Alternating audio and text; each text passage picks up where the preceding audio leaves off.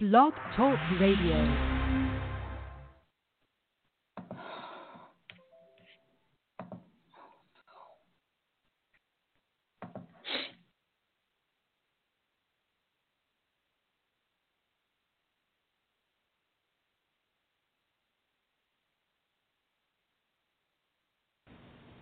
Black history is more than just slavery.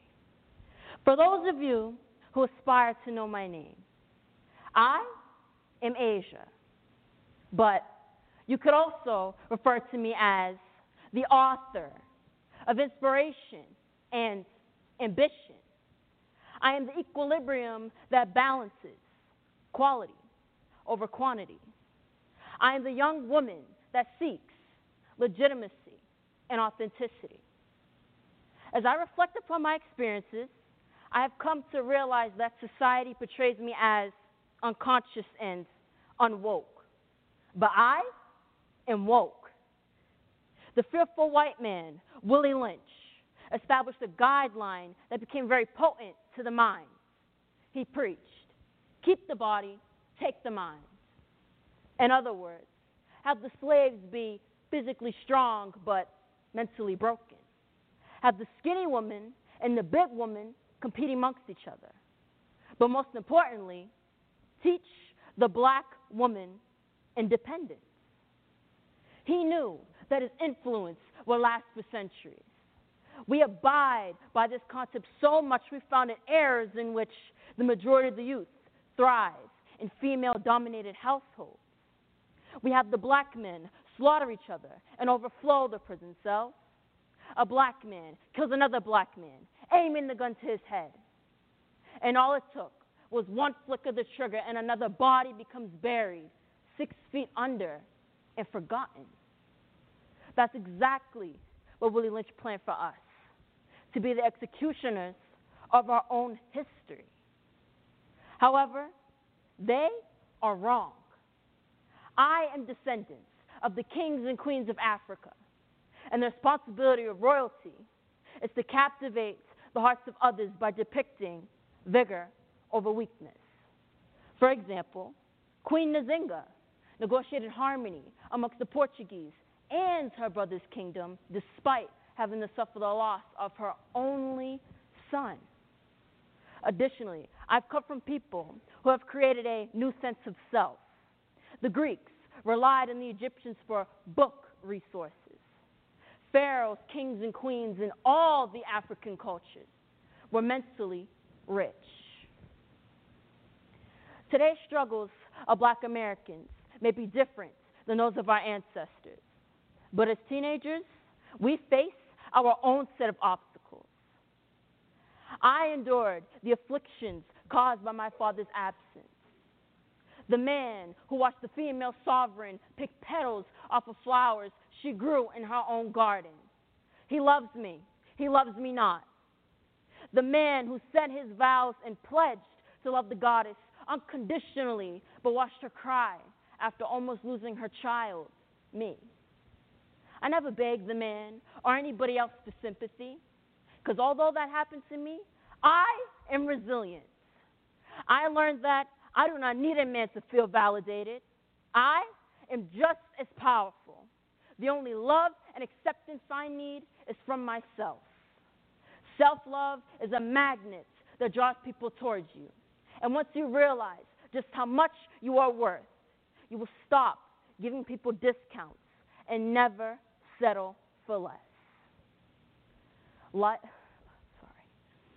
To put it in perspective, Africans have endured the lash of the whip and suffered from the Middle Passage. Captives were held in poor health from the mental and physical abuse they had endured. Furthermore, I come from people that are tough and don't make any excuses. Despite their circumstances, they have shown that heroism is earned, not given.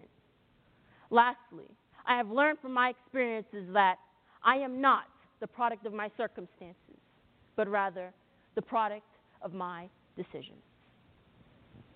I am the words that Maya Angelou utters in her poetry verses. She stated, people will forget what you did. People will forget what you said. But people will never forget how you made them feel. When I speak, my words are never slurred, my actions never accidental, and my impact on the minds forever stays. I vocalize my perspective of liberty as if I were Coretta Scott King. Freedom is never really won. You earn it, and you win it in every generation. I am the female version of John Anthony Copeland. I will never let the judicial system deteriorate my confidence. Black history is more than just slavery. It is made of inventors who made contributions to society, philosophers who became their own survivors for the troubles that they have faced. I will use my knowledge to implement change that will create a better world and a brighter future. Thank you.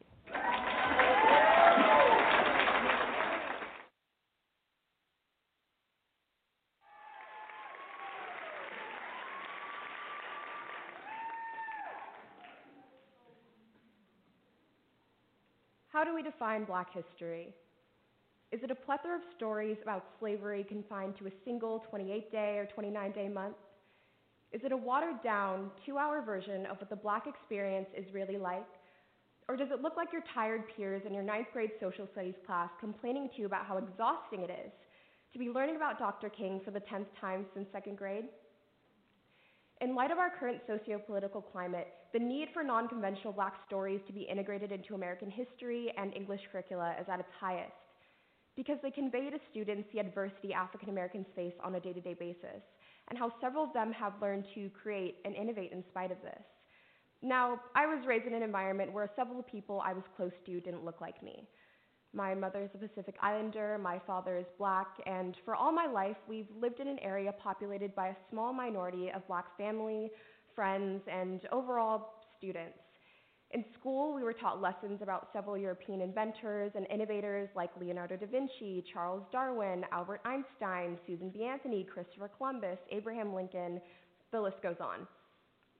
But I can never necessarily fit myself into the mold of these narratives solely because they were presented through a lens that I could not personally identify with, and they didn't feature individuals whose stories even vaguely resembled my own. Now, granted, we would learn about Dr. King and Rosa Parks when February rolled around out of the school's own obligation, but it gave me the impression that all people of color have been doing for these past few centuries is fight for their basic human rights and do nothing else but protest the white patriarchy, and that the world only held one man and one woman responsible for paving the way for the civil rights movement. I wasn't exposed to the idea that people of color in this country could be artists, inventors, or politicians until I researched this realm of learning in my free time. I had no idea what Black history looked like until I became aware of the struggle in which several Black artists and innovators' voices go unheard or masked. This struggle in which European history can often be learned within a core curriculum, but Black history can only be learned through an elective. The struggle in which our textbooks turn a blind eye to the way people of color have revolutionized the way we live our day-to-day lives. Take Shirley Chisholm, for example. In 1968, she became the first African American woman to enter Congress and eventually seek a presidential nomination in the United States, despite housing an underfunded campaign and being restricted from participating in any televised primary debates on a discriminatory basis. Chisholm managed to enter 12 primaries and accumulate 152 delegate votes during her run, due to support from African Americans, women, and other allies from across the nation. Her story is solely representative of one's resilience as a person of color in America and as a woman in America. Then we have Lewis Latimer, a brilliant inventor and engineer. In 1881, he collaborated with Hiram Maxim and Thomas Edison in order to invent the light bulb. Latimer himself created the carbon filament, which is a crucial component of the light bulb, and although it may seem insignificant, his contribution to this invention paved the way for one of the most groundbreaking devices in history, which is why our history textbook should continually recognize him for the vital role he played. Finally, there is Jacob Lawrence, a highly renowned artist due to his paintings which depict the several everyday narratives of African Americans and historical figures. After developing an art style which showcased the overall vibrancy and diversity of Black neighborhoods, Lawrence went on to become the first African American represented by a New York gallery in 1941. During a period of widespread hatred and bigotry within our country, this man was able to display the extent of his creativity to the world, despite being considered far from capable of doing so. If we as a society are hesitant to create a push for more diversity in our English and history curricula, it creates a potential divide in what certain students feel they can and cannot be, and it limits what they feel is possible to achieve as individuals, all because of the fact that several educators failed to shed light on the many contributions made by African Americans throughout history. And although it may seem although nearly impossible to integrate the teaching of Black history in all schools nationwide, several educators and teachers have begun to implement it into their own individual curricula as a first step, to name a few. We have Jamila Pitts, a former English teacher from Harlem, Manhattan, who utilized the Harlem Renaissance in order to open up her students to a wide variety of African American narratives and how they have taken strides to showcase Black creativity from the 20s to the mid-30s. Mike Cackley, a former social studies and English teacher who chose not only to give a brief lesson on the civil rights movement during Black History Month, but integrated lessons about African Americans in the context of war and foreign policy discussed in his class. And Mrs. Zane Stearman, an English and avid teacher here at Mission Vista who strives to incorporate Black literature by figures such as Langston Hughes and Martin Luther King Jr. in order to demonstrate their creative brilliance to her students. Hearing Black stories not only sparks inspiration in the minds of young Black students, but it imbues a sense of pride in them, allowing them to come home and tell their parents, hey, they look like me, when referring to brilliant engineers, writers, doctors, lawyers, etc., who've essentially paved a way for the youth of this generation to live in prosperity and work toward an overall state of solidarity in American culture. Because Black history is American history. This country we live in, the soil we walk on, and even several devices we use day to day originated from the minds of several Black innovators. In the near future, I want young Black boys and girls to be able to sit in their history classes and take part in a curriculum that features the stories of people like Shirley Chisholm and Lewis Latimer. The youth of this generation should have the ability to skim through their English and history textbooks to reveal several people who they feel they can empathize with, people they can strive to become. And with this newfound knowledge of the great minds that came before, students of color throughout the country can reach their full potential and work toward creating a better future for our nation. In turn, this can certainly benefit the worldview of other people of color as well as non-people of color in America, because our country is a monumental blend of identities, even extending outside of the boundaries of a single race.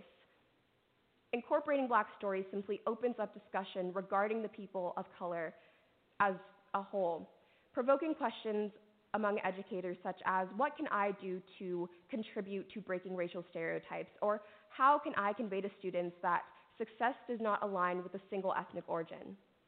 By incorporating these ideas within a classroom setting, our schools will be taking a step toward overall acceptance and solidarity by showing students that historical triumphs can be made by individuals of any origin. Thank you.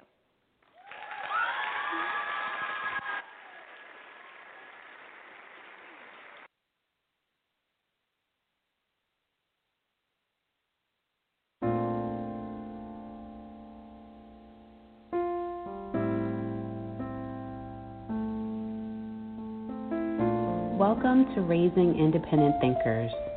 This show is a space for families who are homeschooling or thinking about homeschooling. We'll explore alternative teaching methods, federal and state homeschooling laws, and most importantly, this show is a platform where families can inspire one another on how to raise independent thinkers. I'm your host, Bathsheba Omani, Montessori educator, homeschooling consultant, owner of Homeschool Guide LLC, and mother of two. Let's get started.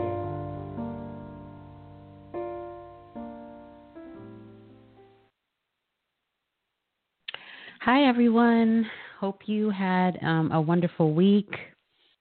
I did.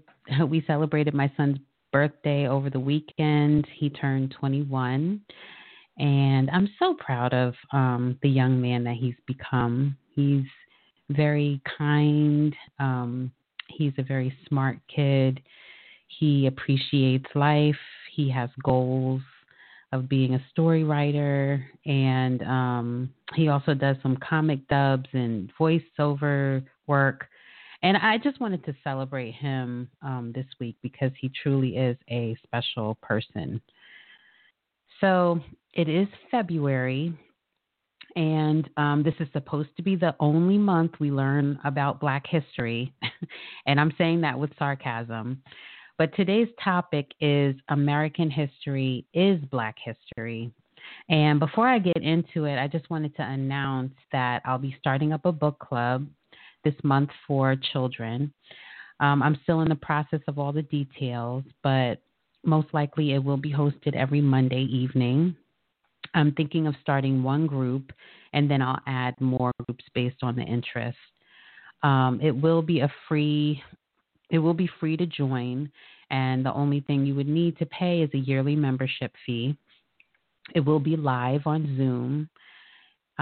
If you are looking to help your child improve reading fluency, improve their comprehension, deepen their reading appreciation, encourage critical thinking, and just learning how to engage with other kids their age, please subscribe to my website at home-schoolguide.com.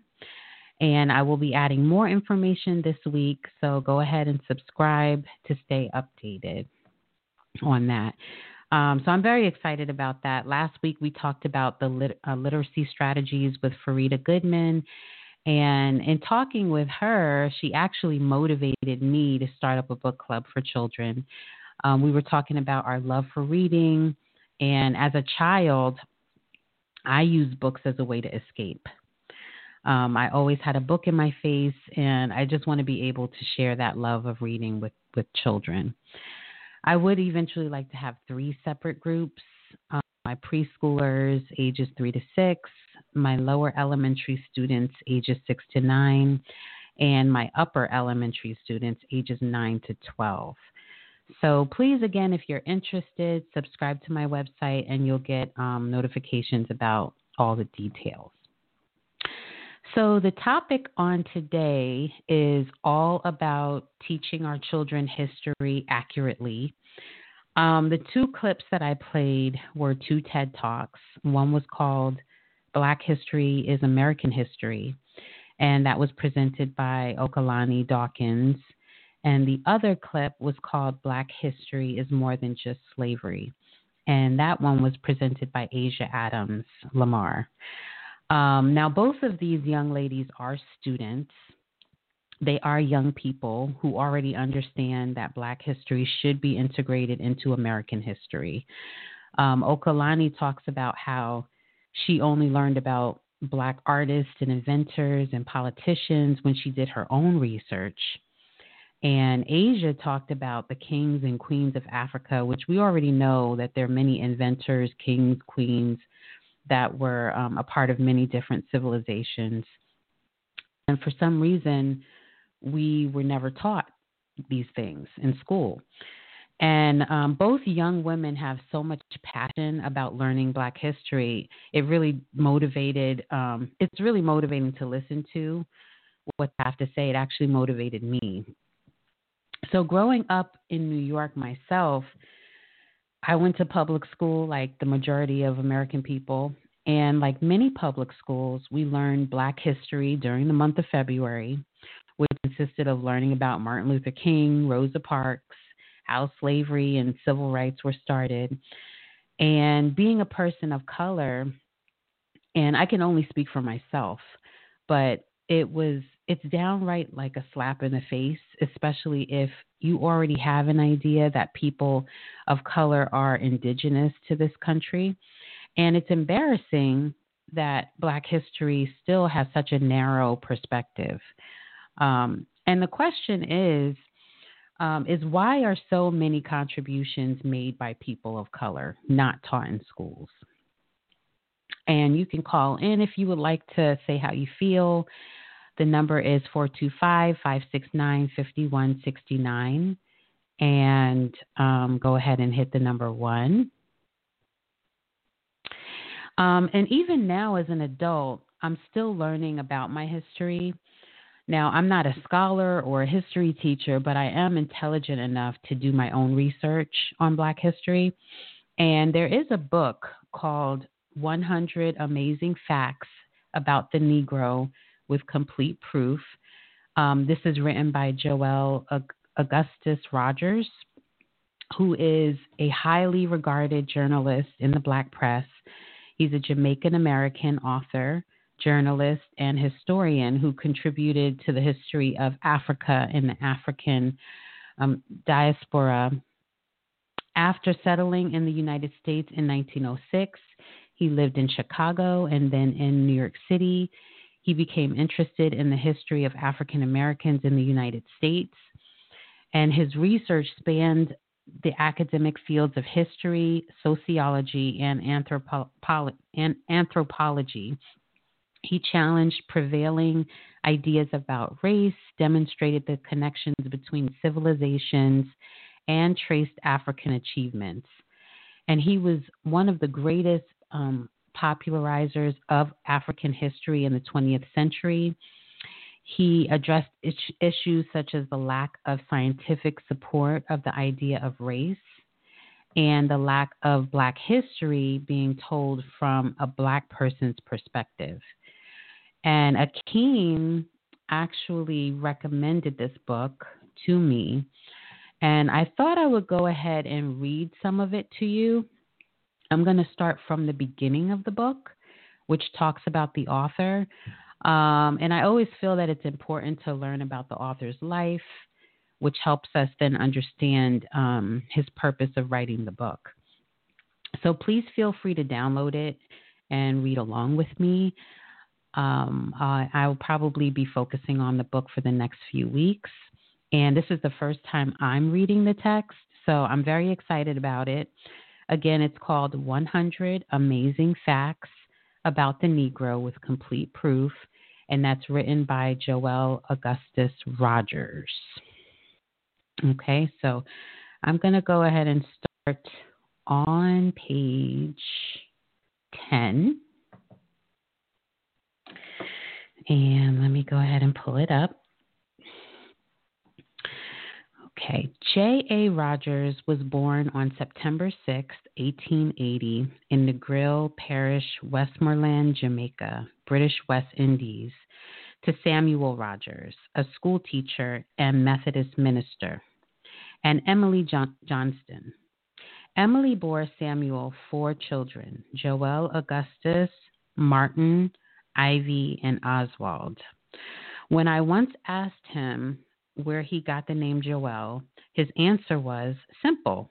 Joel was Samuel's first son in the Old Testament. Joel's mother died in 1886 in Buff Bay, about a month after the birth of Oswald. A grieving widower, crying and all broken up, Samuel soon moved to St. Anne's Bay, where he met and courted his second wife, who bore him another 7 children. The first one born in May 1888.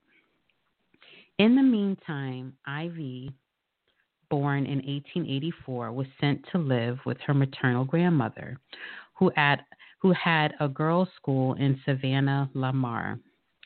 Ivy did not cherish that experience, remembering her grandmother as stern and very hard on her. Samuel moved from school to school, always trying to better his financial situation. In the end, he became the manager of a large plantation, Stetson. When we were in Jamaica in 1965, Joel remembered the location exactly, recognizing the roads leading to it, but the estate itself was gone. Joel remembered his stepmother not unkindly. He felt that she had treated her stepchildren well, according to her lights, but that her love was for her own children. And Joel and his brother Martin were none too pleased when they saw her pregnant again and again. Now there will be even less affection for us. The problem, the way Joel saw it, was with his father, who was excessively stern with the boys, down to the youngest, Ian, born in 1900. while the girls remembered a different side of their father. Anyway, his father had an education, as had his uncle, Henry, a survivor. While with 11 children, all Samuel could do for his own children was to be sure they had a good basic education. Joel never forgave him for that, nor that he did not give him much guidance. However, his uncle Henry had a large library, and Joel read and read and read. After failing to get a scholarship for college, Joel joined the British Army and served with the Royal Garrison Artillery at Port Royal. When his unit was about to be transferred abroad, a medical examination revealed a heart murmur, and Joel was considered unfit for foreign service. By chance, he met a friend in Kingston who told him that his brother had immigrated to the United States and liked it there. Joel decided to go. While the Jamaica of his day was quite color conscious, Joel did not think of himself in terms of color, but rather in terms of class. His father had not allowed him to play with the black children on the plantation. After all, he came from a family of status, light-skinned, with household help. It therefore came as a great shock when in the New York City of 1906, he was discriminated against in a Times Square greasy spoon. The rage and humiliation he must have felt were still evident as he retold the story throughout his life. He had a number of jobs in New York City as a delivery man and worked briefly in a bookstore in Montclair, New Jersey, where he was introduced as our latest arrival from Cuba. He was being passed as white, since Jamaicans were considered, regardless of complexion, colored. He did not like that and eventually went to Canada. However, in New York City of 1906, he loved Coney Island and in later years liked to go there at least once a year. He also enjoyed the cartoon, the Katzenjammer Kids, which was popular at the time. Joel went to Chicago, where he studied commercial art for 9 years, supporting himself as a Pullman porter, only to discover that the only work open to him, even after getting an honorable mention for his work, was a house painter. He remained a Pullman porter, which paid well, gave him the opportunity to visit the 48 states and to meet many interesting people until he moved back to New York. Some of his experiences as a Pullman porter were fictionalized in From Superman to Man. Although fictional, the historical facts are true. I have always felt that you hear his voice, meet the man, mentioning all the books he read, the authors, the art he saw. He had been reading all his life, had been deeply impressed by Dumas, by Victor Hugo's Les Miserables, by Plutarch's Lives of illustrious Greeks and Romans, and had studied the works of Schopenhauer for 10 years. He identified feelings that human goodness consists of treating others with consideration, sympathy, and generosity, that goodness consists of treating the welfare and rights of others as important as one's own rights. Joel became a naturalized citizen in 1917 and published the first edition of From Superman to Man the same year. By that time, he was serious about his mission, the research into the origins of the human race, had found out that to be accomplished, you did not have to be white, in the American definition of the word. Also, most importantly, that slavery was not an inherently black condition or fate, that slavery had been around throughout recorded history. During his early years in the States, he helped several of his siblings with their passage to the States. He was friendly with all of them, but one has to understand that he was a man with a mission, which they did not share. Their concern in life were different from his. They had families, they had livings to make, lived in white neighborhoods, and can certainly not be blamed if they were less than eager to listen to his latest findings in his research all the time. Passing or not had nothing to do with that. Very much apart from the fact that in surroundings divorced from his research, he was questioned of his color or lack thereof, did not enter either. However, having had the early experience of his father siring 11 children and the emotional deprivation he felt, he was a confirmed bachelor for most of his life. Although with the sheer volume of his work, his books, his pamphlets, his articles, and the fact that he traveled so extensively and lived for long stretches at a time in Paris, there really was no room in his life for a wife for most of his life. Joel moved to New York City in 1921, where he met George Schuler, who became his lifelong friend.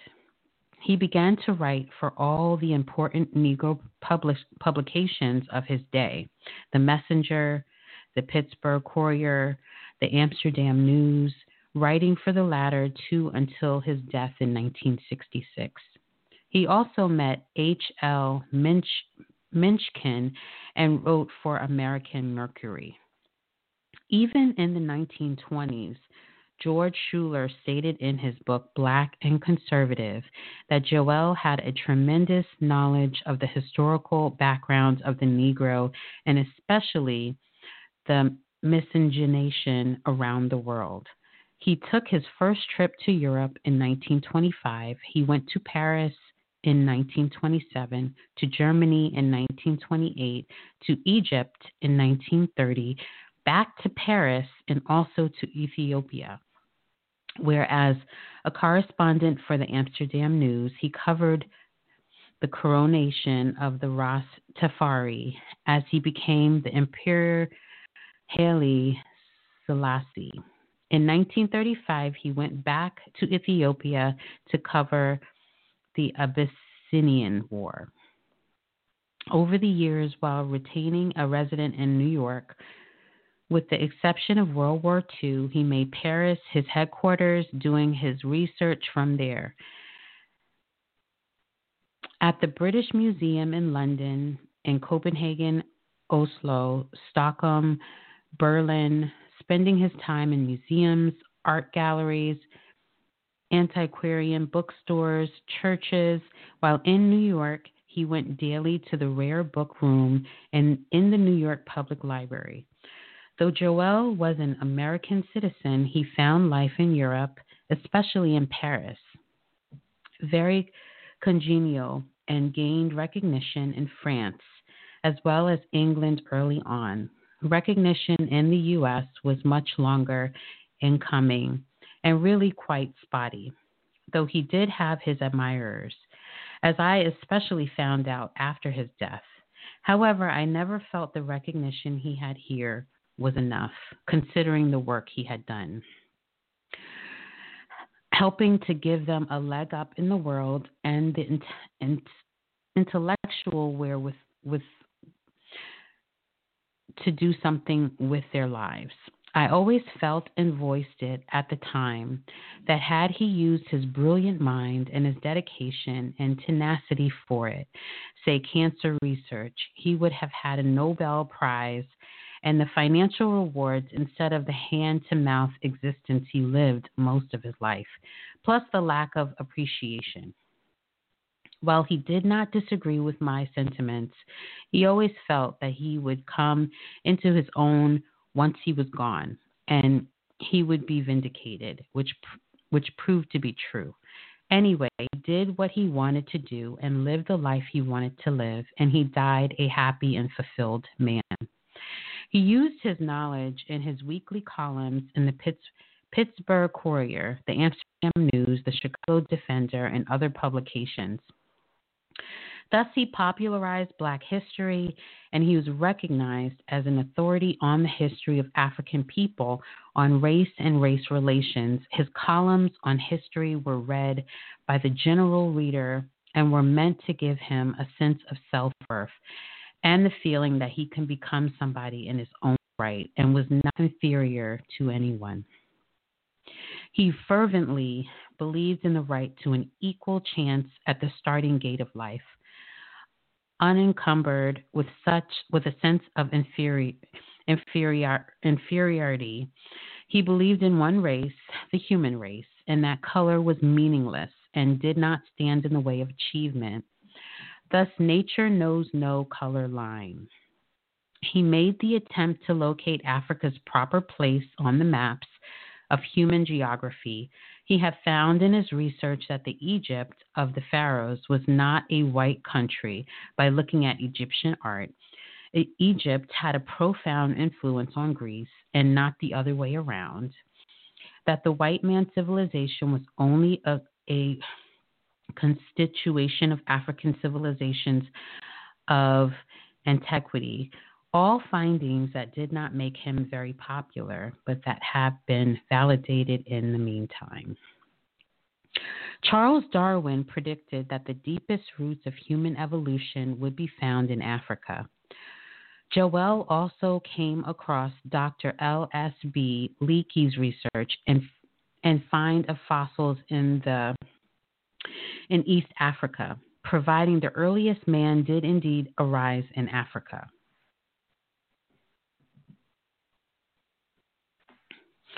Just recently, a team of paleontologists from the University of California at Berkeley, led by Dr. Tim D. White, have broken a critical time barrier and found in Ethiopia the fossils of the oldest direct human ancestor, giving him the name, let's see if I can pronounce this, Australopithecus ramidus. As was generally the case, J.A. Rogers came across information publicized but considered controversial and way off base in his statements and conclusions. Then research found him to be correct and could go beyond it, thereby validating it. Dr. Leslie Dunn of Columbia University, who was one of this country's leading genetics, disapproved the notion that the contribution of each parent blends in the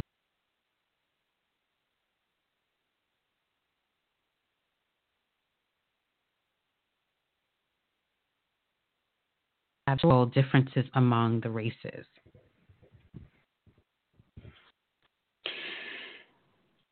Geographic isolation, migration of populations, and especially mutations of genes have created subgroups. Dr. Dunn argued, but these differences do not imply a basic difference of race. Much was made in Joel's lifetime in the States, though not in Europe, where he was recognized early on, of the fact that he was not a man of academic letters. That very much misses the point. He was a man who had learned idiomatic German, French, and Spanish, could do his research in all these languages besides English, and speak the languages fluently. He did the legwork and knew what to look for in his research. To try to evaluate his contributions to anthropology, racial origins, historical research in the light of today's basic academic requirements before anybody could get a foot in the door somewhere is to look for Henry Ford's degree in engineering, John D. Rockefeller degree in geology, etc. Advanced education was very rare at that time, and that fact certainly neither stopped Henry Ford nor Rockefeller nor anybody else. Time marched on there too, and today's cars are as far removed from the earlier cars. Oil drillings has evolved greatly and so on. In his research all over the world, by looking at the artifacts firsthand, he compiled a body of history as a pioneer.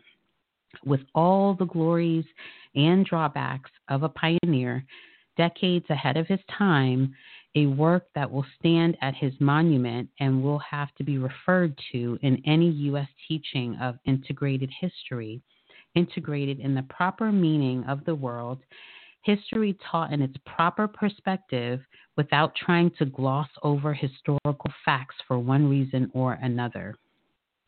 In his book, Africa's Gift to America, Joel stated that more than one half of the world's cotton was grown by the black man in the South by 1918. He perceived it as the black man's crop. Professor Robert W. Fogel, who won the Nobel Memorial Prize in Economic Science for 1993 in Stockholm, wrote a book on slavery, Time on the Cross, in 1974, in which he argued that the owners of slaves looked upon slaves as economic assets and treated them as well as livestock, that slavery was an efficient system for growing cotton, and that the system collapsed for political, not economic reasons. And that's the New York Times, October 13, 1993.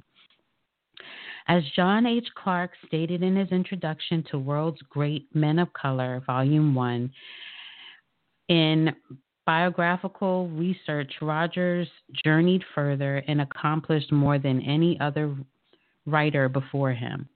Also, in more than 45 years of travel and research, 2 generations, he more than any other writer of his time attempted to affirm the humanity of the African personality and to show the role that African people have played in the development of human history. This was singularly his major mission of his life. So I just want to read that again. More than any other writer of his time, attempted to affirm the humanity of the African personality and to show the role that African people have played in the development of human history. This was the singularly he major mission of his life. It was also the legacy that he left to his people and the world. As the New York Times Book Review of February 4th, 1973, written by John Ralph Willis, had it, in reviewing World's Great Men of Color, Rogers' reputation rests on 2 foundations. He brought African biography out of the backwater of world literature, and he removed the great undiscussable of sex race as a formidable taboo for professional review. He did more than anyone else in the field, and he had his writings been heeded, maybe he would not have the awful mess with our schools, with the inner cities. He married when he thought that he had the most of his work completed, and therefore a free mind for yet another adventure. Marriage, however, Africa's Gift to America, as well as the 5 Negro presidents, were written subsequently. Still, he put as much effort into being a lovely husband as he had previously put into his work. He had a stroke while in Washington, D.C., where he visited friends. We had all spent all day at the National Gallery and the Smithsonian Institution, where he found interesting things for his new book. He planned to go back to the Library of Congress the next week for further research on the Olmecs, while he had established long ago that there had been migration from Africa to South Africa around 500 AD. Again, something only validated after his lifetime, which accounted for some of the physiognomies he found on the monuments. He wanted to write in depth about the Olmecs. He died on March 26, 1966, in New York. His work is his own monument to a brilliant, committed, highly idealistic man. To quote him, do we consider a man great because of the degree to which his life and action affected humanity?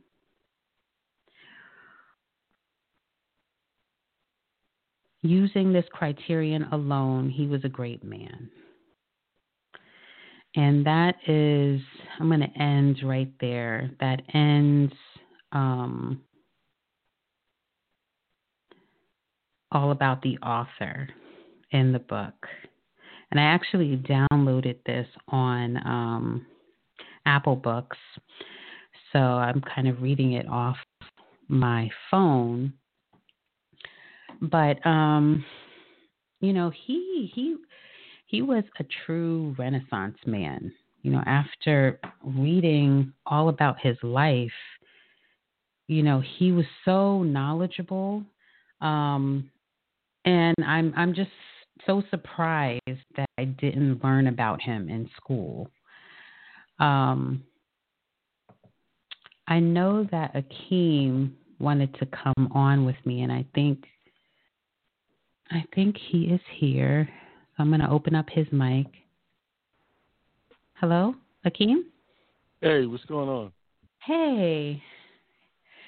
Hey. So, yeah, I know you wanted to do the show with me. So what did you think about his life? Joel Rogers, the author. Well, what he did was he proved that all of history is basically what we call black history. They give us, 28-day month, sometimes 29-month. And that's, and he showed that mostly everything that we're dealing with comes from people of color. Well, mostly everything. Because the other groups only emulated what was already invented. Right. Yeah, like he said, he showed proof that the Egyptians were the ones that created many things that the Greeks. Yeah. All of your, what you call Greek mythology, even with the gods, are just copies of the African gods. All of them. So, and same thing with religion. All of religion is just copies, especially modern day Christianity, Judaism, and all of that are copies of ancient religions that were formed by people of color. Even Christianity, and there was a group of people called the Christ. Something I forgot the title of the group, but this group of people walked around wearing white hoods, which is the same hoods that the Ku Klux Klan wear. Right. That's so interesting. They copied off of a group of people of color. It's in that book, 100 Negroes. It's in that book. Right. Well, it's not surprising because, history always repeats itself, right? Yeah, history always. It's not about history repeating itself. There's a group of people who are claiming other people's inventions as their own. Simple. It's that plain. Okay. And even when you watch shows like Ancient Aliens, where they talk about they believe aliens came and created different technologies in the same regions where people of color live, right? But what you notice is this white men telling you that. There's not people of color saying that. So what they're trying to say is times those people wasn't sophisticated enough to build pyramids and stuff like that. When they were sophisticated enough, they were in high sciences. You got to remember Methuselah, who was instrumental in building that tower to the heavens. Methuselah, yes. The Tower of Babel. So these are all people of color. Everything pretty much in the Bible is people of color. When you get to the New Testament, they changed the names of all of those apostles. Those are not even the original names. All of a sudden, they got European names when it got to the to the newer Bibles that we have now. So let me ask you something. I notice you keep, like, you say people of color, and I've used the word people of color too. And a lot of times we'll say black, but I know you say like we're not black, and we're not black because I understand that, but go ahead and explain it. White people were called black back then. What we call white was the black is a derivative or another word for bleached. Mm-hmm. But in this modern times, we interpret black as people who are dark skinned. But I have a dictionary from 1828 that describes black as bleached, pale, wan, livid. Those are all other words for white or bleached. Right. Mm-hmm. So what they did was they switched terminologies on us. And plus, black is not what we consider, what we really call it. Black is not a people. It's a color. Same thing with color, white. yeah. Those so why do you think descriptions are not even accurate when we talk about people. They're not even real. When they just, in this modern time, they said you're black, you're white, created this division in our minds, and this is what we're really fighting against, a lie of calling people these different colors. Black really meant you were, like when they say you were black bald, it was you were cut out of something. You were, to take part of something. That's what they, when they use that word in that term. But then they associated it with people of color. Why? To keep them out of things. So I can go on and on about that, but back to all of these original inventions. Mm-hmm.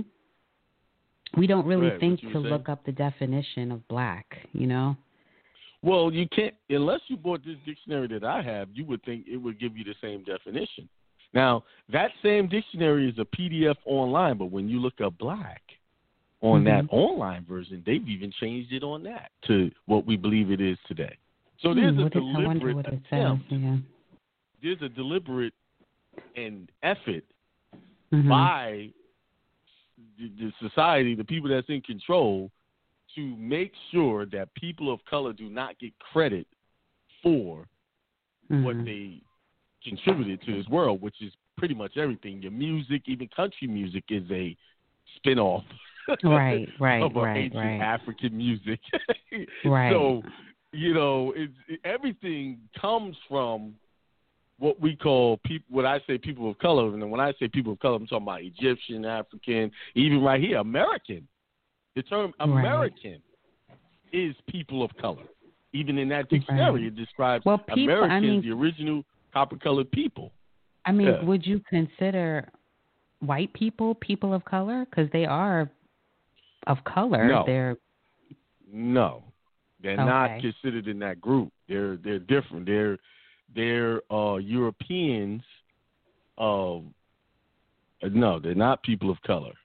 No. They're totally different group when it comes to, I can go into the whole genetic thing, but I won't go that far.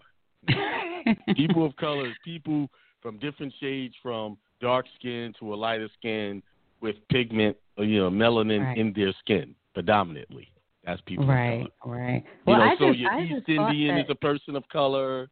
Even your Asians are people of color. Right. You see what I'm saying? And what we're calling white today, what we're looking at as white, is not really white. There is a distinct group of pale that you pretty much don't see anymore. They're blue-eyed and their skin is almost transparent. Like you can see, that's the real pale face.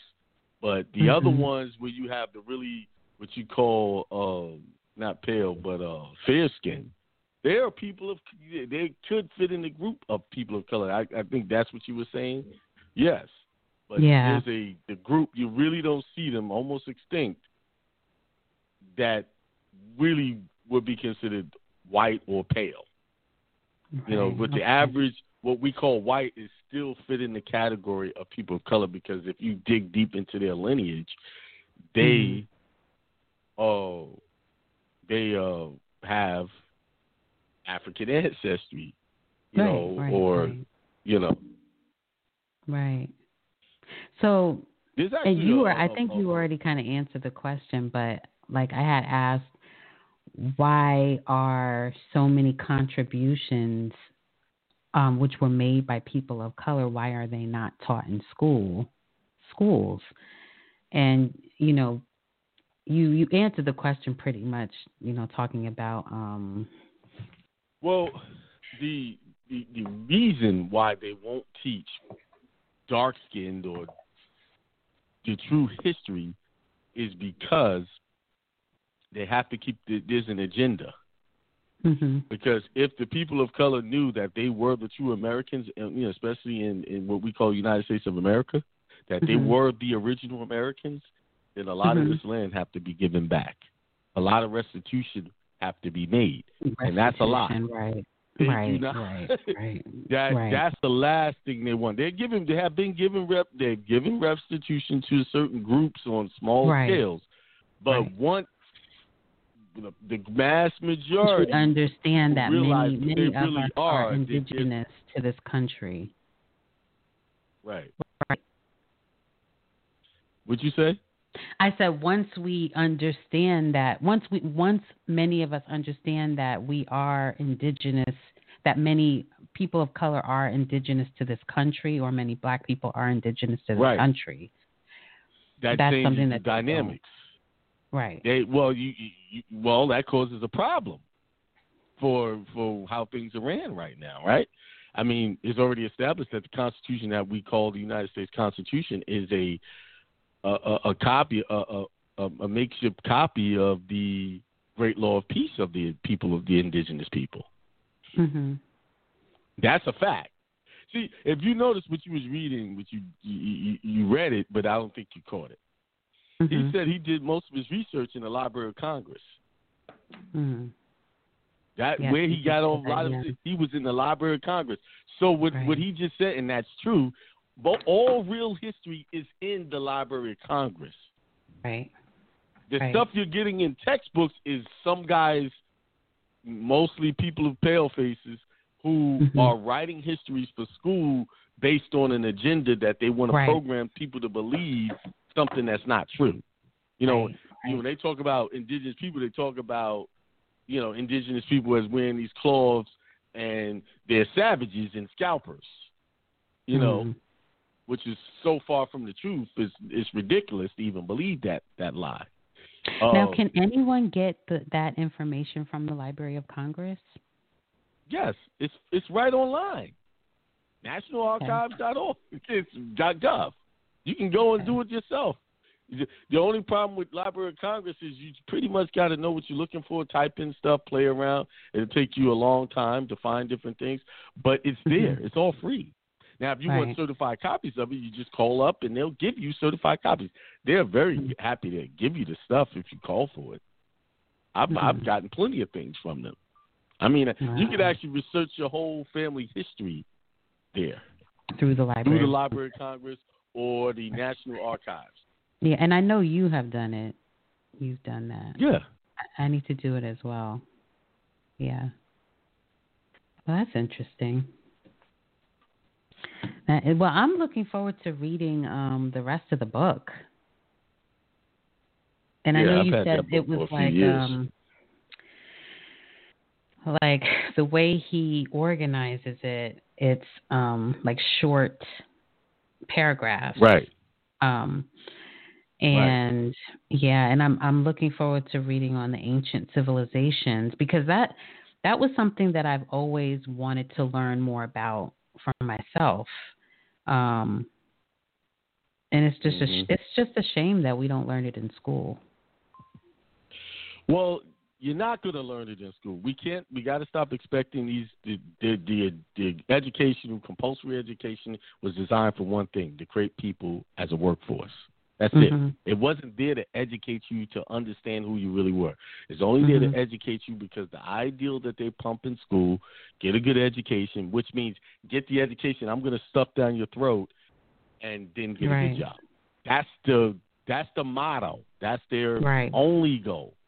So to believe that they're going to give you true history has always been crazy, and that's when you talk about, because when they talk about civil rights black history, as they call it, they'll talk about guys like Martin Luther King.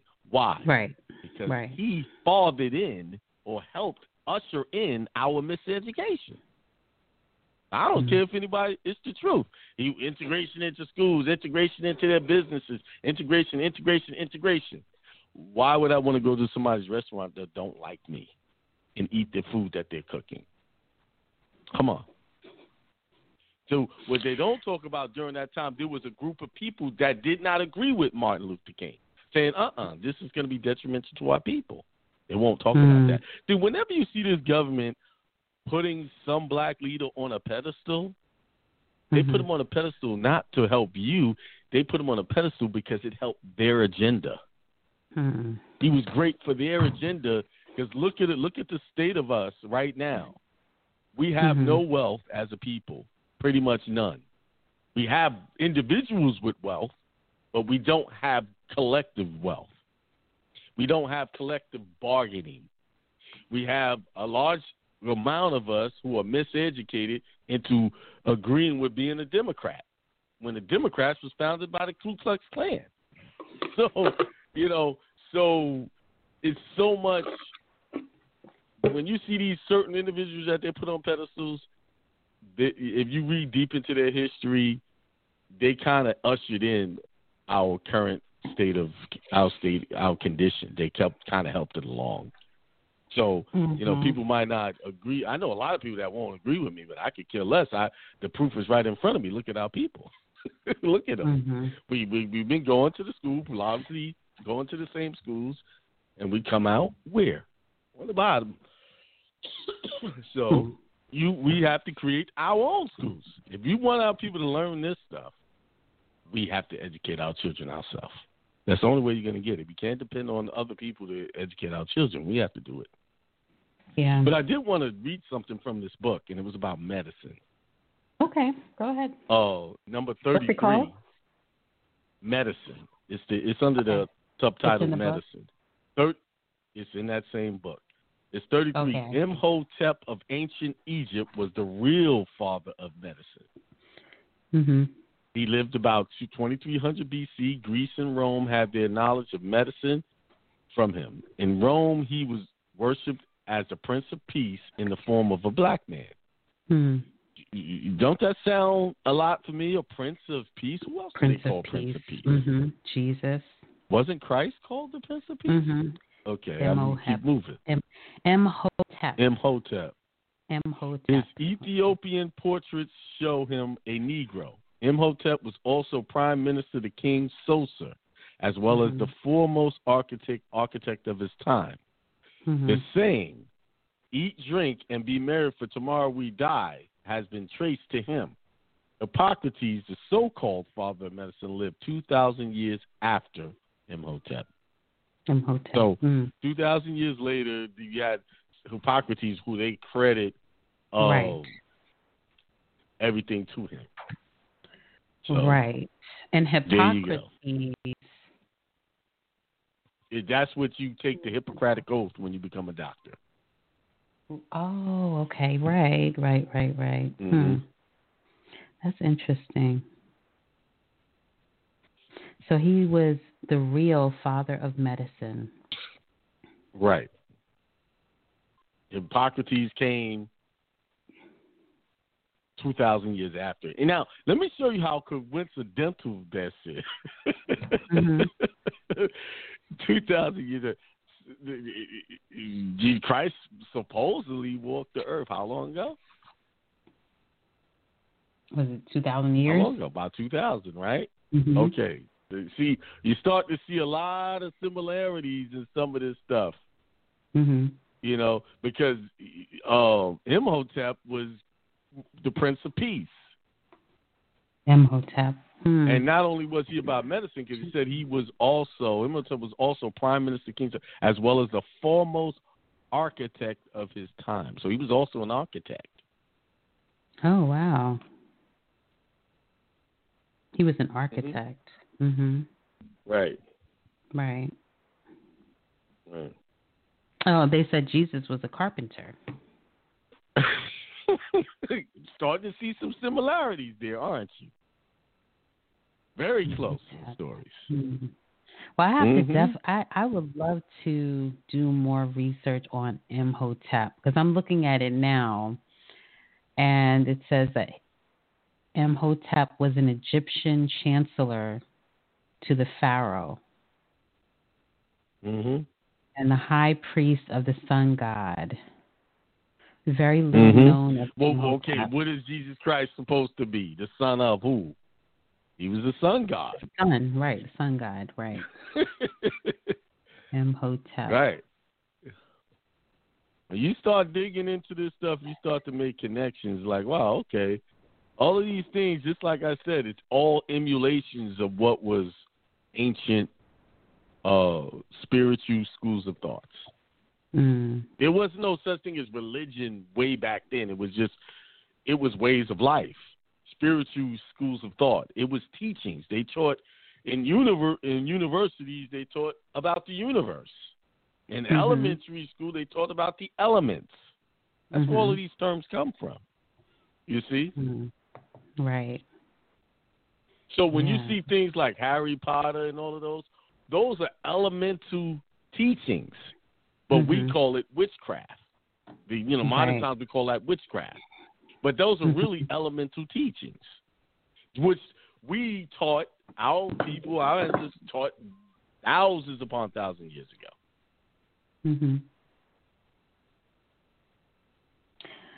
See? Well, yeah, I think this whole week I am going to do as much research as I can on Imhotep and just learn all about him, father of medicine.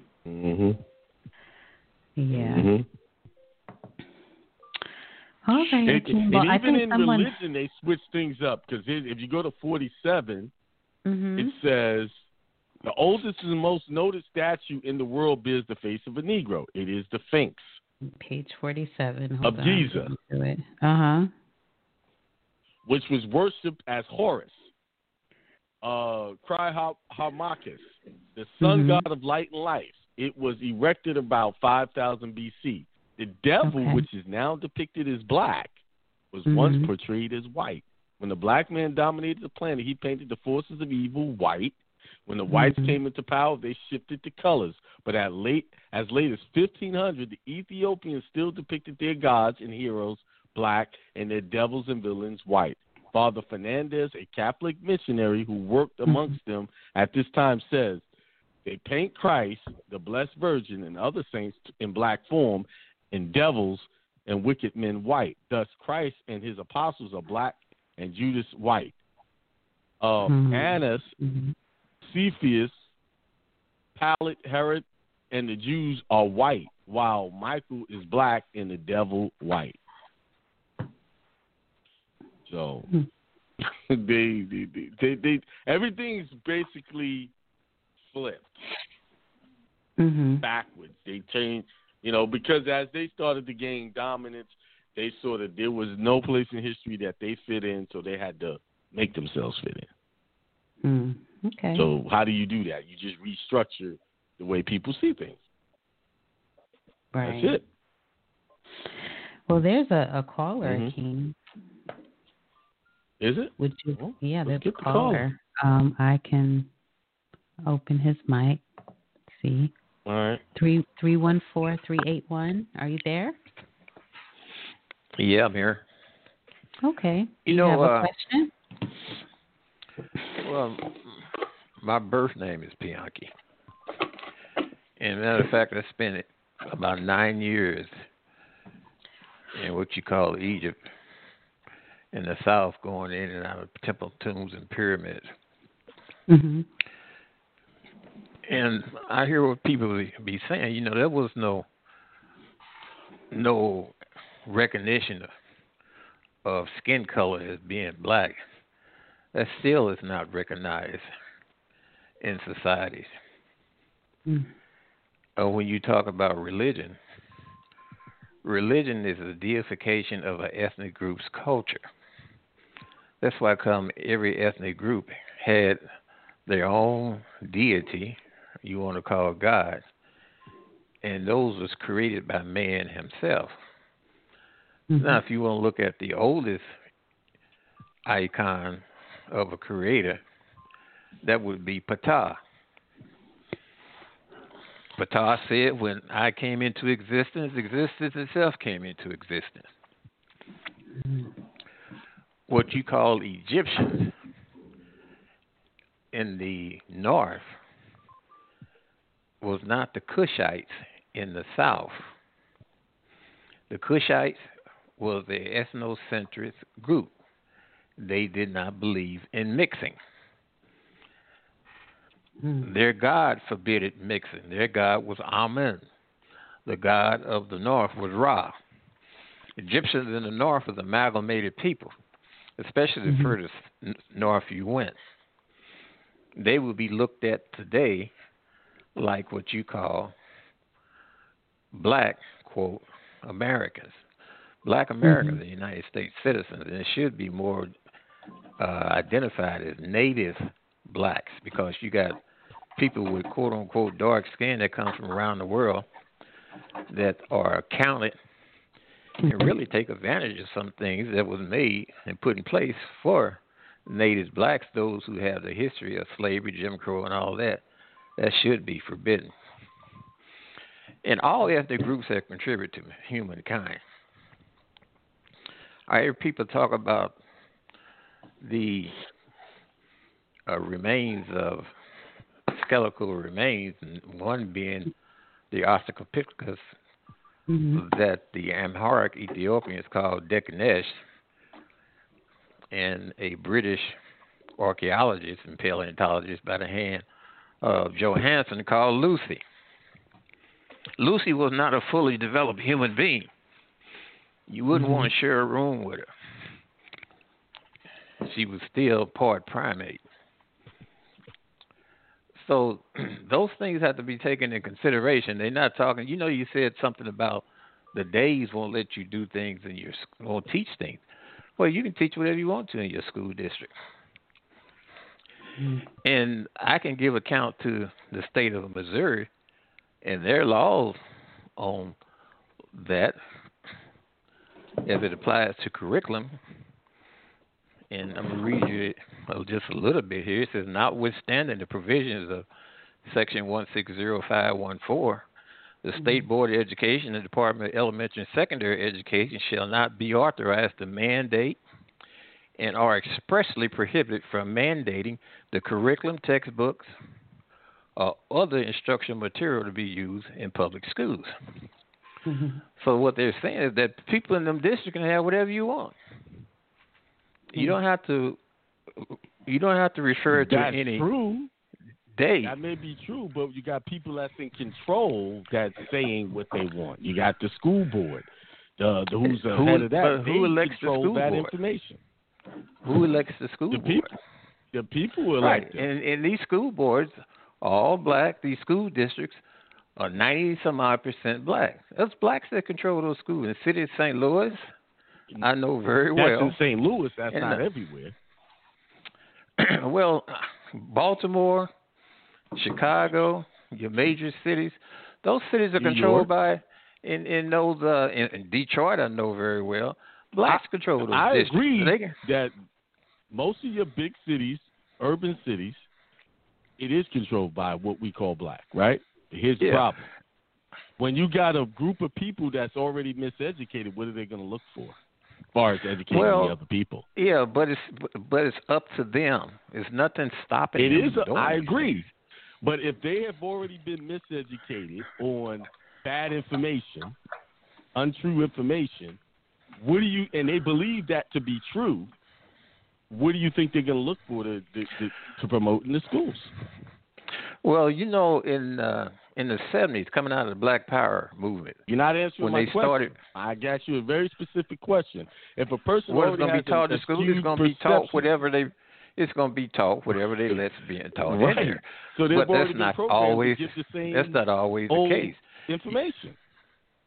That's not always the case. You look at coming out of the Black Power movement in the 1970s, after blacks took over and occupied the dean's office in one of your colleges out in California and said they wanted to have black history and black professors teach it. Then there was a movement to try to put African-centered curriculum in public schools. Right. And some school districts around the country, succeeded in doing that. For instance, like in Detroit. Detroit had a African-centered curriculum in every field of study in Detroit public school. You had schools like Malcolm X, Paul Robeson, Garvey. Same thing in Chicago. But that didn't work. So what happened, you had blacks get together and form CB, the Council of Independent Black Institution. At one time, they had 70 or 80 schools across the country. Now they're down to about 6. What I'm saying is that blacks don't want that themselves. I agree. I was the field director for African-centered curriculum for the St. Louis chapter of the National Black United Front. I agree with that. But here's the question. And you said something. Hang on for a second. And what I'm saying is when I hear people say they, there is no they that's stopping. And see, when they say they precariously want to say it's whites. Whites ain't got nothing to do with that. They left those school districts and left it up to black people. So that is the they, and it should be more expressly mention who the they is, because this word they is carried over different subjects from politics to education to economics. So let me ask you a question, because you don't want to. It seems like you don't want white people to take some of the responsibility for this. It depends on what you're talking about. Is that what I'm hearing you say? What are you talking about? What I'm talking about, there was a deliberate concerted effort to block true history from people of color. Now, if you got a group of people who... but you got to be more specific when you say that. Where did this happen? I understand what you're saying, but hold on. If a group of people is already miseducated, and like I told you, yes, they are in control. A lot of these school districts, especially in the bigger cities like New York, Detroit, in places when you like say that, miseducated, wait a minute. When you say miseducated, what do you mean? Because you have. What I mean is, let me tell you what I mean. Hang on for a second. Hang on. Let me explain what I'm asking. History. Listen, sir, I'm not going to get into argument. Now, let me ask my question. I'll let you ask here. But when you're talking about miseducated, you got African American students in this, native blacks in this country that's doing excellent when it comes down to academics. So when you say miseducated, what do you mean? Excellent in what? By what standard? What standard are you talking about? When I say when it comes down to reading, most people when it comes down to reading, do not know what we just read. Yeah, when it comes down to reading, right? Arithmetic. Yeah, when it comes down to those are basics you're talking about. I'm talking about where people of color do not know that most of them didn't come from Africa. They came right from this land we're on right now. All right, so when you say people of color, blacks in the United States are mixed. Listen, just like Muhammad Ali. Wait a minute, you hang on for a second. Black all you want, but they're not black. Well, they're American. That's for a popular recognition of the term of the people you're talking about.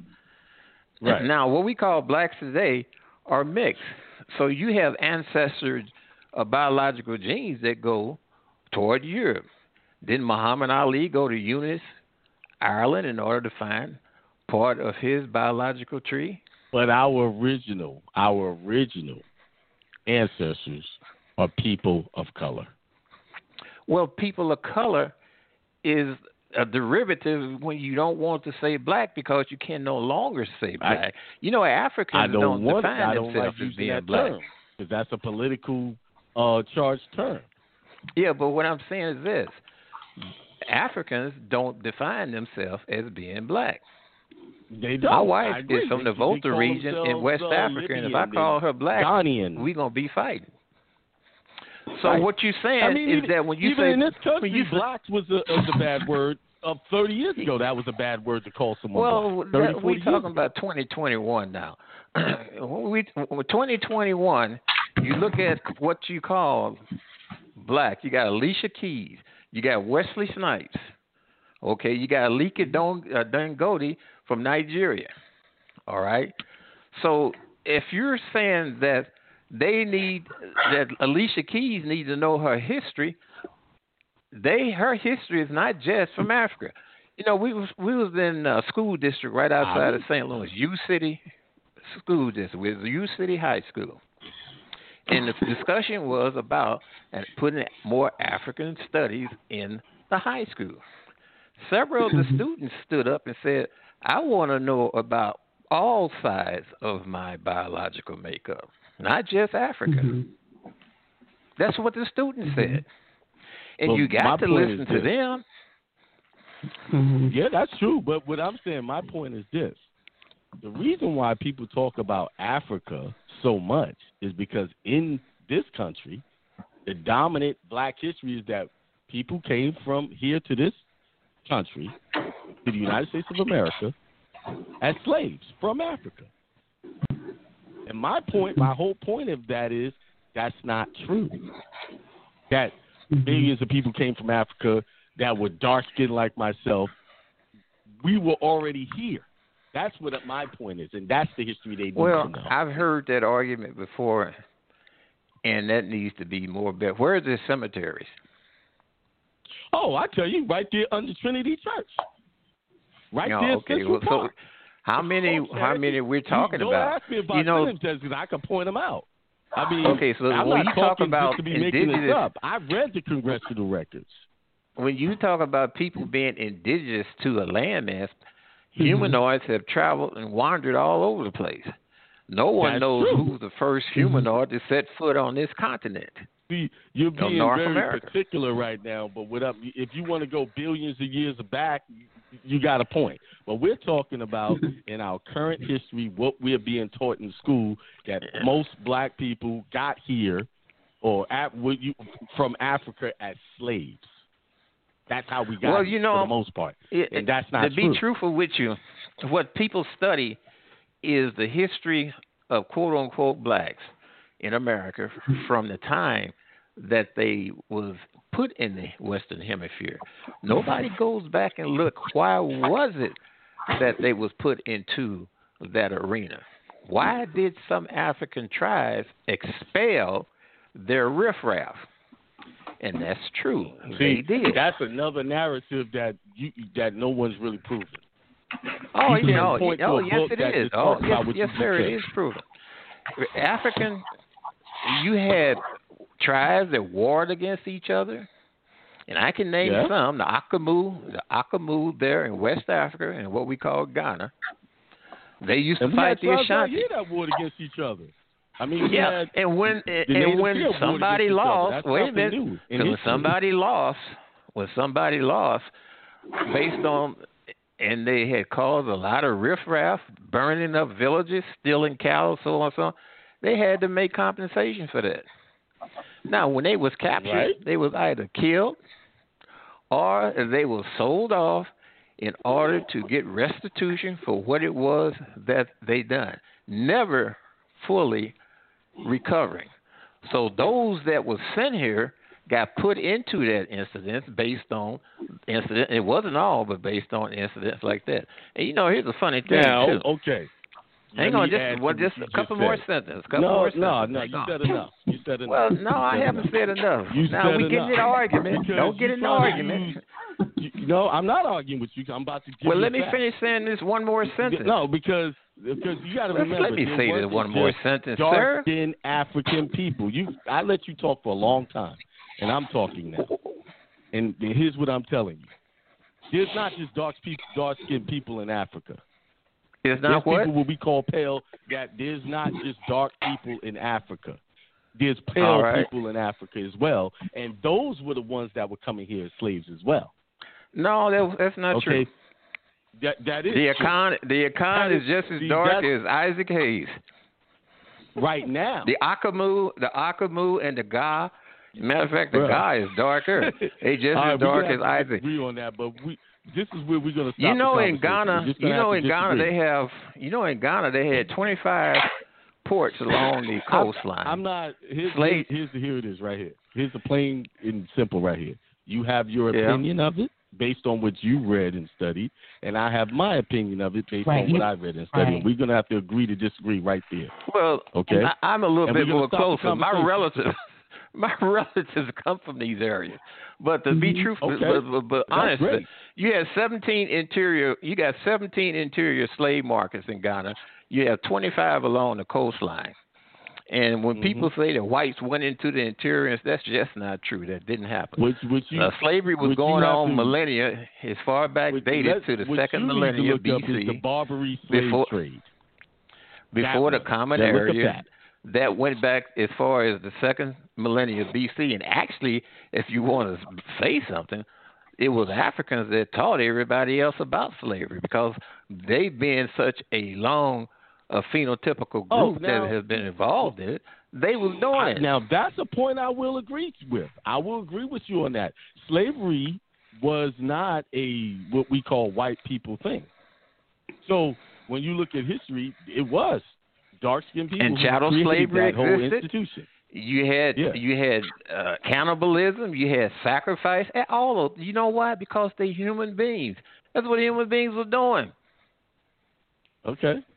Mm-hmm. All right, but we're just talking about how we're being taught here where there's a deliberate concealment of the true history of people of color. That's what we. Well, this is deliberate, but it's deliberate in my efforts to try work with people in order to have those type of curriculums. The effort against that was black people. Whites didn't have nothing to do with it. Mm. Well, that's an interesting point. I would partially agree with what you're saying, that a lot of the issues we're having is not white people's fault. I would agree with that.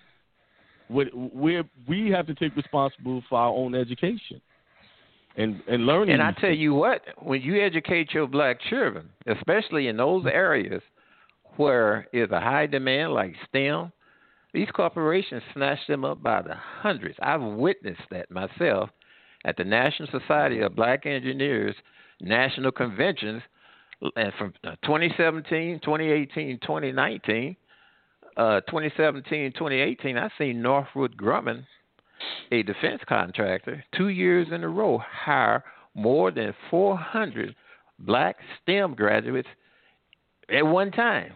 In 2019, Lockheed Martin hired more than 400, not including the other hundreds that was being hired by other corporations that was there at those conventions. Mm-hmm. Okay. And they starting off at $60,000, $70,000, and $80,000 a year. Sir, what's your name? That's good. That's good to know. So if people are My name is Pianki. Pianki Benkoli. And where did you say you were from? Your family was from? Well, a name revealed land, history, and culture. True. Pianki.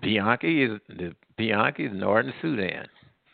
Benkoli is part of the A-way that's spread over in Nigeria. Benkoli means builder. Benkoli Akinwale. Mega Egbe. It's a real long name. But I only use the short part. Okay. All right. Well, thank you for thank you for your comments. Yeah. Sure. All right. Have a good day. Okay. That was an interesting perspective. Yes. Huh? I mean, yes, a lot of what he was saying was true. Like when he talked about it's not solely white people, because really it's a lot of our people that's keeping us in this educational void. Mm-hmm. That it's not. But what it is it's a system that was created, and right now it's on remote control. Mm. Where people are just defaulting to these narratives that are harming us. Well, like he said, once they properly educate themselves, then the world looks at them differently. Right. And that's why I'm saying that, we need to stop calling ourselves. The reason why we don't have respect is because we're calling ourselves something we're not. We're not black. Mm-hmm. We're not. When even to say African is not even good, because why? Because if I live in Egypt, I'm Egyptian. If I live in Libya, I'm Libyan. If I'm in Ghana, I'm Ghanaian. And so on and so forth. Well, I know for sure that I am native. I'm a native New Yorker because I was born in New York. But listening to both of you, but that was good. I like listening to both of you. A lot of the things you were both saying, it was similar. Yeah, he was talking about his personal experience. I can't deny what he has come across because I haven't seen it, but I can talk about what I've come across. When you talk about cemeteries, I know a lot of that cemetery under the Trinity Church with Native people. Right, and he can't deny what you've experienced. Right. So. I know that the large majority of the people that are here, did people come from Africa as slaves? Yes. But when you look at the congressional records, it's not even close to as many as they said it was. And on top of that, it wasn't always that dark-skinned African. Now, also, the dark-skinned slave was more valuable than the lighter-skinned slave. That's the part they don't want to talk about. Because of the stature and the strength, and you're gonna get you want to get your bang for your buck, so you're gonna get the strongest, most thing. Right. And see, they like using that word black. Black is not a good word because it has no standing in law. So when you walk into a courtroom and you start saying I'm black, you just automatically put yourself behind the 8 ball. You have to call yourself, who you are. You're a national of America, American national, Native American national, Native American New Yorker national. Those are all correct descriptions of who you are, where you're from. Black is not a description of anything that you can, it doesn't attach to a land, like he said, a name attached to a land. The black doesn't attach to any land. White doesn't attach to any land. None of those terms. Well, I am learning that there are a lot of different perspectives, and I was going to end the show with a quote by J.A. Rogers. Did you have anything else to say? No, I have nothing to say. Okay. So I was going to end it, and it reads, quote, his eyes met mine, brown eyes. I couldn't read anything as he turned away. I realized he didn't intend to tell me anything either. End quote. So please stay tuned to our shows during the week. We have the Bombay Show on Mondays at 7 p.m., of course, through Tuesday's show with Akeem L., who's on right now at 7 p.m. Solomon Temple Show on Wednesdays at 10 a.m. Jessica and Tasia's shows on Thursdays at 7 p.m., which is Divine Connections. And, of course, my show, Raising Independent Thinkers, on Sundays at 7 p.m. Now, is Akeem Jr. still doing his Saturday show? No, he hasn't done one in a while, no. Okay. All right, well, I hope you all have a blessed week. Tune in next week, same day and time. Peace.